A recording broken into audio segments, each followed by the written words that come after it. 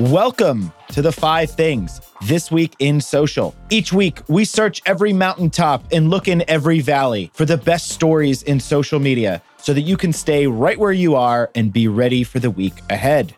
This week is a special one as we introduce one new person to the show and bid farewell to another. First, we are joined by Claire Heaps, Associate Director of Social and Influencers here at Gray. Hello, Claire. Yo, what's up? Excited to be here. Very excited to have you. I'm going to ask you a question that we asked a few weeks ago, but growing up, what was your favorite Halloween costume? I was a skeleton, probably like 8 years running. You know, the Gund, G-U-N-D brand, like face paint, and they did like Halloween edition. And I feel like every person born in the 90s or who grew up in the 90s had like the same set of 8 like face paint Halloween costumes from that book. So I was a skeleton almost every year. Very nice. Very cool. And this week, we bid farewell to our friend Kyla Sloan. Kyla, hello. What was your favorite Halloween costume? Hi. If I really had to think about it, I don't remember, but probably some type of princess. I was a pretty basic female child in the early 2000s. I'm sorry. When I look back, I'm trying to visualize my pictures. I see princess. So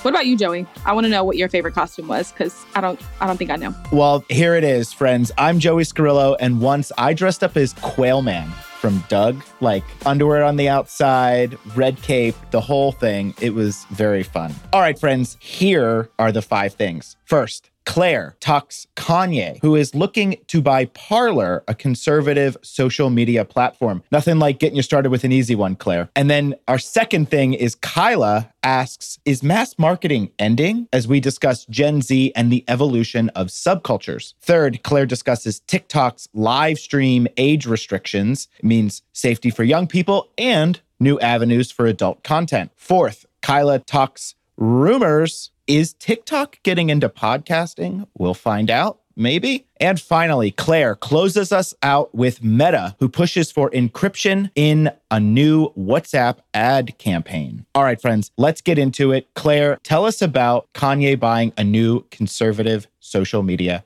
platform. Yeah. So, that's what he's doing. Parler. We all know that he's been sort of kicked off of Twitter. There's a lot going on with Twitter. There's a lot going on with him. But personal stuff about him aside, he's gone to this like very beleaguered sort of conservative right-wing social media platform where I think a lot of people have, for a little bit ago, filtered over from Twitter and other places where they weren't able to really talk about what they wanted to talk about. He's kind of done the same as everyone else, but because he has a lot of money, instead of just going there to, talk about what he wants to talk about, he's just going to buy it. So that should be interesting. Buying social platforms seems to be the thing to do these days. Kyla, question. In theory, what happens when offensive comments and just comments are made that these rich and powerful people don't agree with on their new platforms?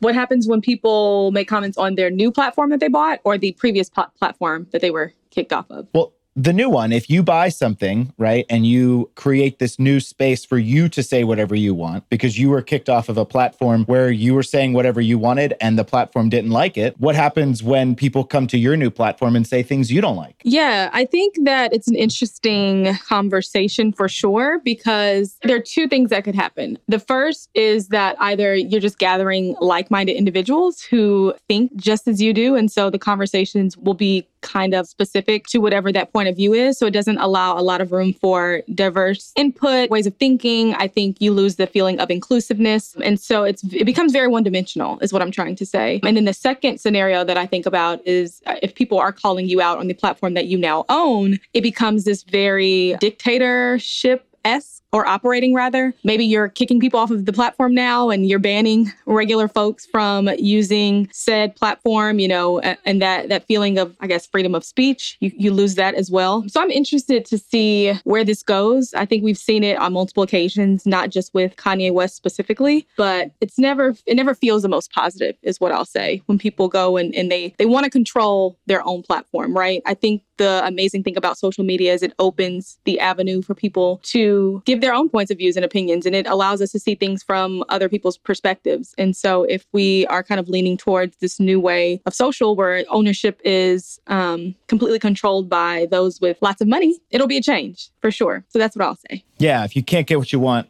buy it. Claire, what do you think? I think, there's a lot of maybe even too much to say about this, but something I've been thinking about. Social is so new that the platforms are still owned mostly by the people that created them. And that's starting to change as platforms grow and get older. And like in any business, CEOs change and they hire new people and fire the old people or whatever. So when there's a platform that is no longer owned by the person who started it, whose intentions were whatever, their own personal intentions, but the whole platform is built around what they want. And that's all we know. Now these new people who have totally different intentions with the platform are coming to own them and change how the platforms work, which we haven't really seen yet. So I think that's just kind of, and I feel like I'm going to say this a lot in this podcast because this is how I feel about social as like emerging tech, emerging, things in our world that exist. A lot of things are happening for the first time. So it's not even like a good or a bad. It's just like, this is a piece in the evolution of the life cycle of these things that, 100 of years in the future, if the world still exists, or, while we're all scrounging for bugs in the climate wars, we'll look back and say, this was like the first step in this like now 100-year span of things that have happened with these platforms. So I just think it's weird to think about from a macro level where it's like, oh, this is crazy. Or like, how can we say that this is bad or good? Because this is just like a new development in how these things work. And they are businesses. So it's like, it's weird that these large businesses also control our entire worldviews and how we talk to everybody that we know. So sort of a wash, but that's what I think about it. Yeah, this is definitely an interesting one, and one that I'm sure we will stay close to as we continue to create this podcast and talk about social and all the intricacies and ins and outs, and wherever we are in 100 years, at least we could say we talked about it. All right, Kyla, let's talk about mass marketing. Is it ending? And what can we expect from Gen Z and the evolution of subcultures?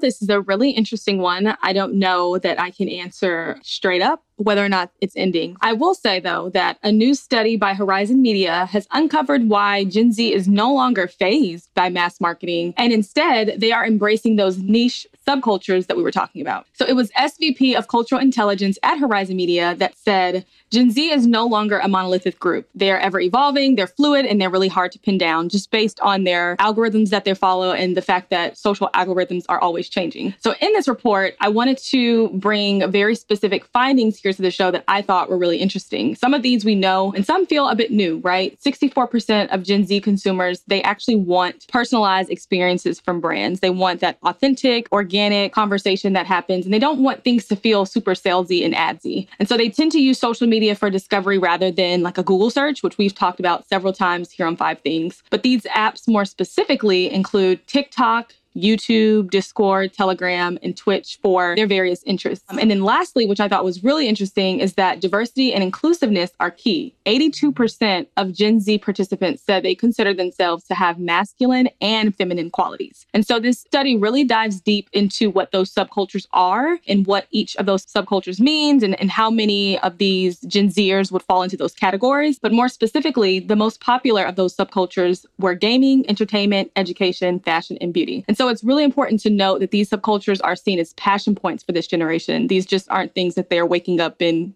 choosing randomly, but they really feel strongly about these points of interest. And so I believe that brands and marketers alike will have to pivot their thinking and be okay with shifting away from mass marketing. So that means like prioritizing things or metrics like reach and follower growth, for example. And they'll begin to identify how they can really target subcultures through paid media and whatever their content strategy is. Gen Z was also reported to have an estimated $360 billion in buying power in 2021 alone. And so the motivation should be there. Brands will simply need to learn how to activate it. Which leads right into my question, right? So Claire, I've said before, there is no such thing as everyone. There is no such thing as these large groups where everybody agrees or subscribes to the same thought. What are some of the ways that marketers can be thoughtful about tapping into these subcultures within Gen Z? You got to do your research. And as a strategy person, that shouldn't be surprising from me. You really just have to do the research. And it's really important to hire people that may be part and parcel of those subgroups you're trying to reach. Hiring Gen Z people to work on your teams is really important. And that should be obvious, I think, at this point. Something, Kyla, when you were talking, that really sparked for me was just the use of influencers and how powerful influence is over Gen Z, as far as I can tell. And if you want that personalized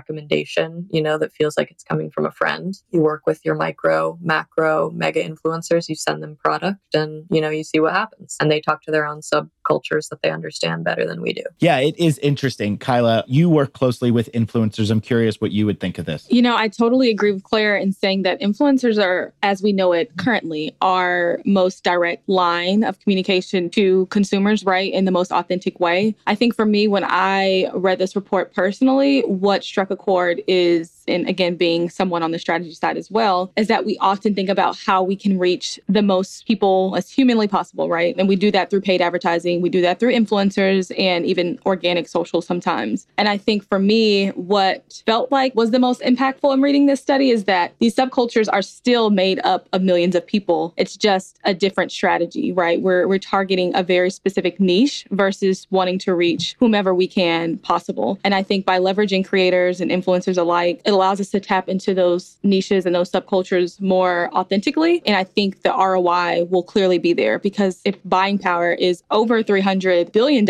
for this specific generation, that's kind of why my comment around the motivation is there. That's where that came from, because I know that they would be motivated to buy. They would be motivated to, kind of pivot towards a specific brand. They need the motivation to do so. And I think that their passion points or how they feel about these subcultures comes to life, because if they're seeing that type of content day in, day out, and they feel like they can relate to a brand, it's a win on both sides, because it's an authentic buy from said consumer. And I think that brand successfully connected with a consumer or a human being, and they did it the right way. Yeah, it completely makes sense, right? I mean, we are all millennials on this show. And I think if we were told that we were all being advertised to in the exact same way, I think we would be a little bit discouraged and confused, because we are three very different millennials and have different interests and needs. So it makes sense. It's about time. I'm actually surprised it took this long for this study to come out, but here it is. All right, friends, let's jump over to TikTok, whose live stream age restriction means two things: more safety for young people and new avenues for adult content. Claire,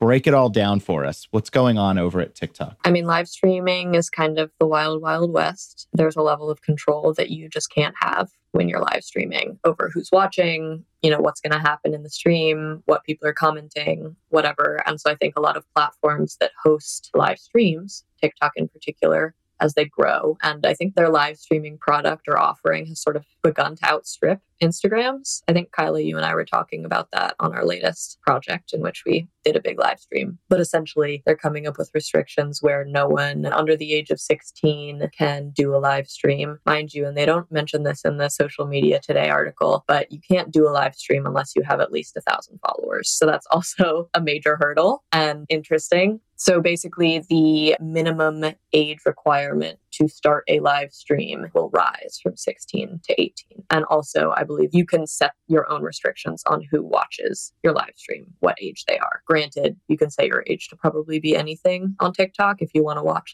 adult live streams, you could just make a new TikTok and set your age to whatever that cap is. But I think it speaks to TikTok and platforms in general trying to mitigate the risks that they keep putting people in and they keep putting themselves in legally, where young people are exposed to bad things, or platforms start to shape how young people show themselves online or present themselves in their day-to-day. So there's this just constant mitigation of risk and updating of rules and restrictions, which we've seen on Facebook with their identification of, content and their censorship and all that. And it gets into a lot of legal stuff. But I think it's just a good update. It's definitely a good thing. This isn't really a bad or good thing. It's good. But what I think it also opens up is if you're allowed to restrict the age of viewers on your own live stream. And the example they give in this Social Media Today article is if you're doing a comedy routine that's best for people over the age of 18, could set that cap. But my mind immediately goes to OnlyFans. And if TikTok wanted to, they could open up that avenue for its creators. I know a lot of people on TikTok set their link tree in their bio and their creators. And another way that they monetize is through OnlyFans, whether it's purely adult content or just the fact that on OnlyFans you can kind of sell an offering in a different way. But I think if TikTok actually felt pressure from OnlyFans in that way, they could allow adult content, I say in quotes, nudity, and that would be a big departure for the platform and something they could totally do. And, I think the idea that they could split TikTok off into different sections, completely, like the adults only section, is a very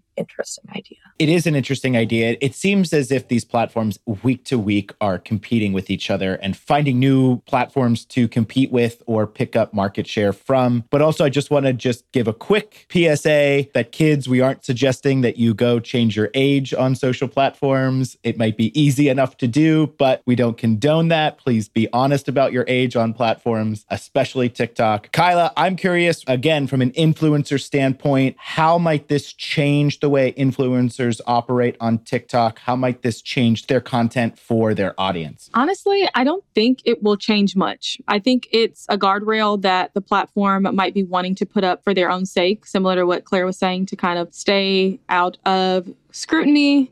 I won't necessarily say trouble, but just kind of stay out of the way, because we've seen how social media has affected kids or young teens in the past couple of years. And similar to what Claire said earlier in the show, this is just all so new. And so I think we're just going to see this type of thing happen for a while, like just different trial and error tests. With influencers, the great thing about having access to like your insights and analytics are you can see exactly who majority of your audience is. You can see the age ranges of your audience. You know, you really have access into those demographics. And so if anything, they would be able to apply those age restrictions if they wanted to get more specific with who can see their content. So maybe that's something that I could see happening, but I don't think it will affect content for, you know, the best or the worst, if that makes sense. I think it's kind of like a plus up or an add-on feature, if anything. I feel like I was circling around an idea earlier that I just couldn't figure out. And I thought of it, Kyla, when you were talking. I think what this brings up for me is creator monetization, which isn't maybe fully a thing yet on TikTok, where, you know, you can get a brand deal and be an influencer for a brand and they pay you. But I think, and I said this earlier, you know, a lot of people use OnlyFans not to do like nudes or any of that stuff, but because it has a really good monetization feature where you can unlock certain things from creators with money. And you can't really do that on TikTok. So I think a lot of creators on TikTok link out to their OnlyFans to, you know, be able to monetize their offerings. And if TikTok could figure out a way to do that within their own app, it would circumvent a lot of app hopping. Good to know that OnlyFans is not only for one thing. All right, let's jump into thing number 4, which is Rumor Corner. Here we go. Kyla, tell us, is TikTok getting into podcasting? So more TikTok conversation. I love it. Well, rumor has it that TikTok is gearing up to launch a podcast app, which everyone here should be very excited about. I know I am. But this report was reported by a source by the name of Audio Means. They discovered a bot had been scrubbing their feeds, which dated back to October 11th, and tracked it back to TikTok. Now, there isn't much more to be reported, honestly, but it was also uncovered that TikTok recently registered a trademark for TikTok Music, which includes the provision for podcast content. I wish listeners could honestly see my face right now because I am full of excitement. I'm smiling. Granted, this has not been confirmed by the brand itself, of course, but it's really brilliant. We've talked about the success of TikTok countless of times here on the show, and to learn that their potential plans of pivoting feels really promising, because if you think about the content that goes viral daily, right? Or the content that you're constantly seeing on your For You pages, the leading contributors are either music or some sort of catchy sound. So this, in my opinion, is what natural progression looks like. And it's also what innovation and allowing your app users or creators or whatever, it's what that natural progression looks like as well, because you're allowing them to almost inform your pivot or inform your next move versus kind of paying too close attention to what the other platforms are doing and adding on that way. So I'm excited, ladies and gentlemen. I hope you are too. Trust me, we could hear the smile in your voice. And I think our listeners were picking up on your excitement, and they're probably picking up on mine and Claire's as well. You know, we've always said on this show that TikTok is as much an audio platform as it is a video platform. And we don't have a lot of information on this rumor. It is still very much a rumor, but let's put on our creative brains for a moment. And Claire, I'm curious, what do you want to see, or hear rather, from a TikTok podcast app? Is it a new user experience, podcast clips, maybe audiogram integration? Is it something like YouTube video podcasts? What do you think? What's in your wildest imagination? I literally have no idea what this would look like. It feels very unknown to me. Would it be within the TikTok app, or would it be a separate thing that's owned by TikTok? I think personally it should be within the app itself, just so it's more integrated. And I'm going to sound like a broken record, but what I really think it opens up is, again, like more efficiencies and monetization for the creators that exist on TikTok and started there and want to continue their offerings there. It makes me think about the litany of young Gen Z creators who have come up with really ingenious things on the app and really don't get the credit for it, or it gets brought off the app into the rest of the world sort of without their consent or, without them being brought along with it. And I think this is another way for those people to kind of continue the momentum they've gained with what they've created on TikTok, and I have no idea, where this is going to live, what it's going to look like. My mind goes to like radio broadcasts where you have like all the little sound bites when you talk, like the meow, meow, meow, meow, meow, like soundboard type thing, because TikTok is so sound based. Like that's basically all it makes me think of, is being able to integrate the TikTok sounds into your podcast. But I think because it's such a heavy creator platform and it's really opened up so many avenues for people who are just like smart and funny, it's just a new way for those people to flex and have some fidelity over their own creation. You're listening to TikTok in the morning. Pew, pew, pew, pew. Kyla, what do you think? What would you want to see in a TikTok podcast app? I agree. I think that it should be integrated. So I think that it's something that should come from the app. It almost makes me think of Spotify, how you can listen to music and podcasts, whereas like, unfortunately, Apple Podcasts and Apple Music are separated. So I think that's a perfect example of how integration kind of helps with efficiencies. And then I also think that it'll be great for creators and their efficiencies, because what I often see is that creators will have to create additional content almost to market their platform on TikTok, but also on YouTube. So like, let's say you do long form podcast video, it lives on YouTube, but you still need to make another version, a shorter version of that to market your podcast on TikTok. Now it kind of creates a more seamless approach in terms of like how you market your own content. But I'm excited. This is just really cool personally, because I think that a lot of dope sounds already come from podcasts, maybe more so like funny or inspirational, you know what I mean? But it'll give creators more longevity in how their content performs and how long it lasts just in the digital world or the digital footprint space. Well, if there is a TikTok podcast app, this podcast will be on it, hopefully. And now we move on to our fifth and final thing. Friends, it's been such a journey. We still have one more thing to go. Claire, tell us about Meta's new campaign for WhatsApp. Okay, so what happened here is essentially a cool ad campaign, but it brings up a lot of other conversations. The ad, by the way, is very cool. WhatsApp is talking about its encryption. Your messages are going to be private, a la Signal type apps. And they have this really cool moving video billboard in Piccadilly Circus where it's kind of like that. It's very much like the new BMW ad that I think is in Times Square, where it like plays with the surface of the building and then it's 3D and blah, blah, blah. But essentially, it's a cool ad. What this means, or,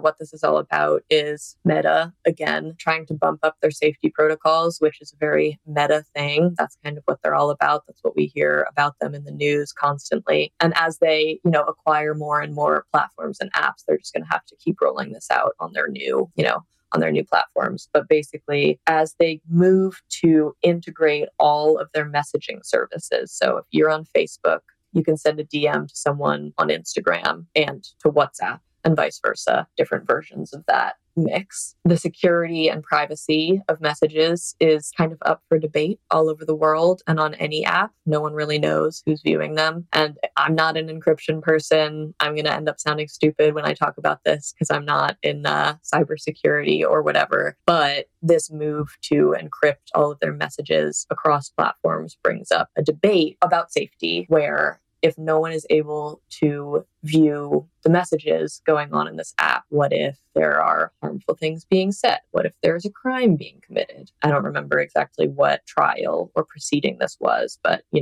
a crime happened. There was evidence in Facebook Messenger, and none of the lawyers could get Meta to unlock the person's messages because it was against safety protocol. And it opened up just like a whole shitstorm of, safety and encryption questions. On one side of things, are encrypted messages unsafe for the people sending the messages, receiving the messages, especially underage people.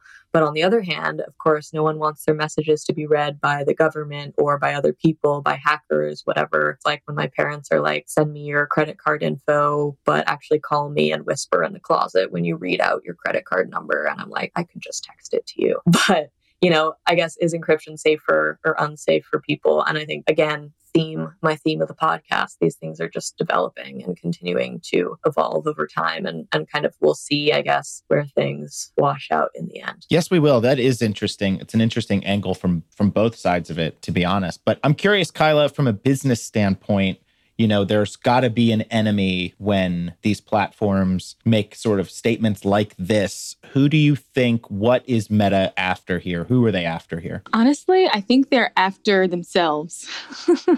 And I know that sounds funny, but we've seen them get their wrist or hand slapped in the past for not protecting data, I think, as best as they could. And it could be an overcompensation. It could be the new wave. Who knows? But I think they're honestly covering their own tracks. Similar to Claire, like, I'm not well adept in cybersecurity, but I know that we as a whole are kind of taking a new turn into data privacy and new rules. I think we reported on this a few weeks ago as it related to media companies and, access to data that they had and who they can target in paid media. So we're seeing a shift in general, but something tells me that they're doing this for themselves, Joey. I'm not sure that they're wanting to beat anyone else out or make any other impressions. Well, we will keep a close eye on this and any other cybersecurity related issues that come up as they affect or intersect with these social platforms. We'll be sure to talk about it. All right, friends, that does it for us today. Quick program note. We are off next week. We will be back in your feed in 2 weeks with something new about the show that we are really excited about. If you don't already, be sure to follow us, share us, review us, like us, or write to us with your questions, comments, concerns, points of interest, or complaints, or just send us a thing you want us to discuss. You can do all of that by emailing us at podcast@gray.com. Of course, I want to thank Claire for joining us. Come back anytime. Let's make it a thing. And Kyla, thank you for all the things you've brought to this show. We will miss you. As always, thanks to Danielle Hunt and Amanda Fuentes and the crew over at Gramercy Park Studios behind the scenes. And finally, thank you, listener. We'll see you in 2 weeks. And in the meantime, be social.